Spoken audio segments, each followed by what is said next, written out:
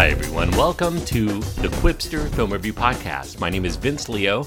I'm the author of the film review website, Quipster.net. I invite you to check out over 4,000 of my written reviews there anytime, Quipster.net, Quipster.net. I also want to remind you that I do another podcast called Around the World in 80s Movies. If you're interested in some of the Star Wars movies, I actually did the original trilogy on that show, the first 3 episodes, in fact. Please do a search for Around the World in 80s Movies wherever you're listening to this podcast. Today I'm going to be looking at, I gave you a big hint there at what I was going to be talking about. Today's review will be on Solo, a Star Wars story, a 2018 film, action/sci-fi. It's a PG-13 rated film because of some sequences of science fiction action and violence. The runtime is 2 hours and 15 minutes. The cast includes Alden Ehrenreich as Han Solo, Emilia Clarke, Woody Harrelson, Donald Glover, Joonas Suotamo, who is playing Chewbacca in this film, Paul Bettany, Thandie Newton, Phoebe Waller-Bridge. Jon Favreau provides the voice of one of the characters, as does Linda Hunt. And there are smaller roles. I won't ruin all of the cameo appearances, but Warwick Davis makes an appearance here. Ron Howard is the director, although there's more to it than that, and I'll get into that in a moment. The screenplay is credited to Jonathan Kasdan and Lawrence Kasdan. Now, Solo, a Star Wars story, is the second release in this spin-off series of films that thus far seek to tell a few tales of the past in regards to some of the main characters and their situations that we find in the main Star Wars story arcs, thus far branching off of the original trilogy for those films.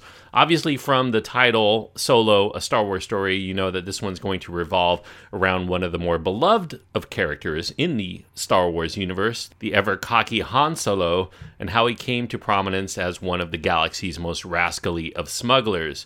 The action in Solo starts off on Han's home planet of Corellia, known as one of the poorest and most oppressive slaver worlds in the Empire's dominion. Solo has big dreams of being a pilot of his own ship in the deepest of space, hopefully doing so with his girlfriend and his partner in crime, Qi'ra, to co-pilot Qi'ra, played here by Emilia Clarke. Unfortunately, the two become separated while they're embarking on their plans to try to escape Corellia. Han ends up escaping and eventually turns into a soldier for the Empire. He hoped that the Imperial forces would allow him to become a pilot, but he ends up being on the front lines. Things go sour soon afterward, but in the kerfuffle involving Solo's battlefield action, he finds himself allying with other thieves in the ranks, including a man named Beckett, played by Woody Harrelson. He's this leader of a professional smuggling team, and Han finds a new fast friend in Wookiee Chewbacca. This new group that's just formed is out to obtain a sizable amount of coaxium, which is this insanely valuable and very volatile substance that, when refined, is perhaps the greatest sources of fuel in the galaxy. The trouble is, any known place with enough coaxium to steal resides in some place that is either highly guarded or very highly deadly to encroach upon. If they fail in securing the coaxium, they're going to end up living lives as fugitives from the clutches of Crimson Dawn, which is this ruthless crime syndicate represented in this film by a high-ranking criminal called Dryden Voss, played by Paul Bettany, who happens to be cohabitating now, 3 years later, with Solo's former flame, Qi'ra. Now, some of the things that we already know about Han Solo from the previous Star Wars films are explained here in this adventure for our benefit. We get the beginnings of his friendship with Chewbacca, his frenemy status with Lando Calrissian, his induction into spaceflight and smuggling, his obtaining of his familiar blast pistol, the ownership eventually of the Millennium Falcon, and how he came into the possession of the gold dice that he puts within the Millennium Falcon, and also the means by which he achieved untold speeds in the infamous Kessel Run. There's even another situation in which Han Solo has to choose whether to shoot first, so everything that's kind of iconic about Han Solo gets thrown into the film here. We even get an explanation for some things we didn't even expect any explanation from, such as how Han got his last name of Solo, and perhaps even most absurdly, why the Millennium Falcon has a notch in its nose. Not in this film, but left open for a potential follow-up, is Han's initial dealings with Jabba the Hutt, the beginnings of which are alluded to, but not really fully explored here in this film, despite a rather lengthy 2 hour and 15-minute runtime for Solo. This one's directed by Ron Howard. Howard took over the project very famously and very well publicized in the middle of a production when those who were overseeing the project for Disney were disenchanted with the much zanier and less reverent direction that was being taken by the original directors that were slated for this film, the farcical comedy maestros Phil Lord and Chris Miller, who continue to get an executive producer credit for the film. Lord and Miller's film was dubbed by some of the casting crew as Space Ventura because it resembled a lot of the Ace Ventura vibe. Howard here is brought in to make something a little bit more traditional for Star Wars films. He's working from a script from, speaking of tradition, the father and son team of Lawrence and Jonathan Kasdan. Lawrence Kasdan, of course, he's held in high regard within the Star Wars franchise because he worked on the scripts for The Empire Strikes Back and Return of the Jedi, and most recently did some scripting work for The Force Awakens. The emphasis from Ron Howard appears to be on big action set pieces. He wants to propel most of the story with those action set pieces. When it's not in action mode, Solo rarely stops for long with prolonged conversations before we're whisked back to another locale that requires either an explosive escape or perhaps an elaborate break-in. The special effects work here for Solo, despite the fact that we had a big regime change in the middle of it, is still top-notch for this production. There's plenty of eye candy that's employed for those who enjoy that sort of thing primarily in their space adventures. Wholly CG characters are pretty minimal this time out, thankfully, compared to other recent Star Wars films. Relegated to primarily a Jon Favreau-voiced Rio Durant, who's this creature with 4 arms who isn't in the film a great deal comparatively. He's not that important to the overall film. Now, as far as how I feel about the film, it's kind of a mixed bag. I want to separate the positives and negatives here. The things that I think are positive here, I want to emphasize. Alden Ehrenreich, I do think, is completely acceptable as a young Han Solo. He avoids doing an impression of Harrison Ford, which is very thankful, but he still exhibits plenty of requisite comical charm, the rascally guile that's befitting of the Han Solo character. He lacks some of Harrison Ford's indelible presence in the role. You know, anybody would have an uphill battle. I don't know that anybody but Harrison Ford can really fill the shoes of Harrison Ford in this role. Donald Glover, I think, is truly a spot-on casting, though, for portraying a young Lando Calrissian. Of course, he was played by Billy Dee Williams in the original Star Wars trilogy, at least the second and third parts. He exhibits all of the cool, the charisma, the handsomeness that's required of that character, but he also gives him surprising depth during a couple of key scenes. I think this portrayal of Lando Calrissian will probably be the one that sticks, I think. There's also a real scene stealer, a kind of surprise in a droid in the form of L337. L3 is given a female voice and the equal rights for droids kind of persona. She's voiced by Phoebe Waller-Bridge.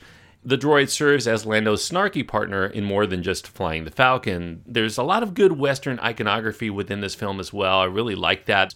It's employed during the train robbery, which is, of course, a Western staple. The shootouts here are very much done in the old Western tradition, and that offers a nice touch, at least visually, that harkens back to the original series in terms of taking a lot of its elements from Westerns and old samurai flicks, of course. Now, the downsides of the film here, I feel like Solo is a bit of a slow burner for a film because it really takes a long time to kind of kick in with any kind of momentum, despite some very prolonged and early action sequences that probably would be very stunning and very exciting if we were at all invested into the story by the time we get into them. But unfortunately, it puts the cart before the horse by putting the action first before the characters. Paul Bettany's baddie, Dryden, doesn't really make for a particularly interesting foe. He has scars and he's menacing. He's kind of a placeholder here, though, for a bad guy. This film is more about introducing the good guys we came to know and love in their later years, so the emphasis is not really there to make Dryden at all an interesting villain. Cinematography here, I feel like this is one that's going to cut both ways.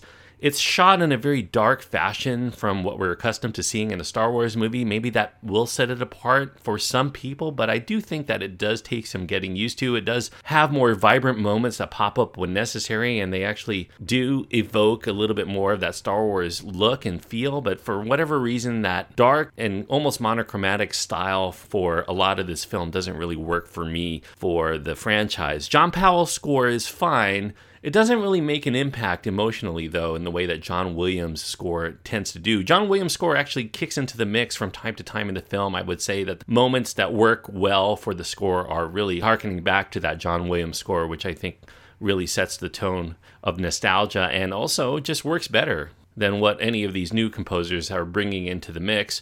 Solo as a film at times also feels like a checklist of iconic items to which we already ascribe to the titular character. He accumulates all of these things in one rather small portion of his overall existence. You can even say that it really spans maybe a few days, maybe a few weeks. All of that stuff gets kind of shoehorned into this adventure. Meanwhile, those things that are new to the Solo story seem pretty significant, and maybe too significant to lie completely absent of their existence during the 4 films in which we've already witnessed the character. We expect so many things that have affected his life to still be around, at least in his thoughts or in his actions. Obviously, those films were written without any of the events in this film in mind, per se, except for that which we already know. So by offering all of this new stuff, we kind of begs the question, why we never heard about any of these activities before. I suppose you could explain that one away if you really want to, but Solo shares a trait with that prior Star Wars story, Rogue One, came out a couple of years ago, in that it breaks out of its inherent staleness, the lack of risks that are involved. It has a very rousing final half, just like Rogue One did, that delivers the goods that you'd been hoping for from the film all along. So, it finishes well, I think, even though up to then it's really kind of sluggish, and I feel like it stays in first and second gear a little too much, even though there are a lot of big action set pieces. It just doesn't really get you into the film the way that a lot of other Star Wars films, at their best, really do. So if pacing, if tempo, if intrigue, if plot developments that delight during the final few settings could have been there from the outset, I think we'd be talking about a very delightful surprise for Solo, a Star Wars story to recommend coming back for all viewers instead of one that's merely adequately entertaining for established fans only.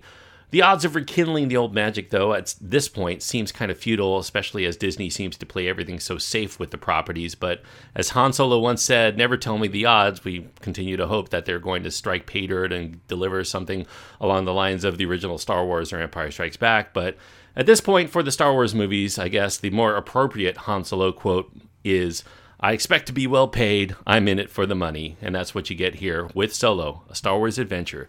I'm going to give Star Wars, a Solo story, 3 stars out of 4. 3 stars on my scale means that I do think that it's recommended for those people who are big Star Wars fans. I think you'll get enough of your money's worth to consider it time well spent. I don't think that if you're waiting for the Star Wars films to really rekindle any of that old magic, you're going to get that here. It really does deliver the goods that you might be expecting. It doesn't really deliver more than that. I would say it's more of a bottom tier or lower half film in the Star Wars filmography. A missed opportunity in a way, but still, I think adequately entertaining enough for those people who don't mind spending $10 to go see this on the big screen. 3 stars out of 4 for Solo. Thanks everyone for listening. I hope that you enjoyed this review. If you did, I do encourage you to click the subscribe button, and you'll continue to get all of my reviews throughout the course of this year and beyond. If you ever want to write to me, you can find my contact information on my website. You can go to quipster.net. That's QWIPSTER.net. And please, let me know what you think about Solo. I'm sure this is a film that's going to cut both ways in terms of fan reactions and also fan expectations. But as with all Star Wars films, at least since the original trilogy,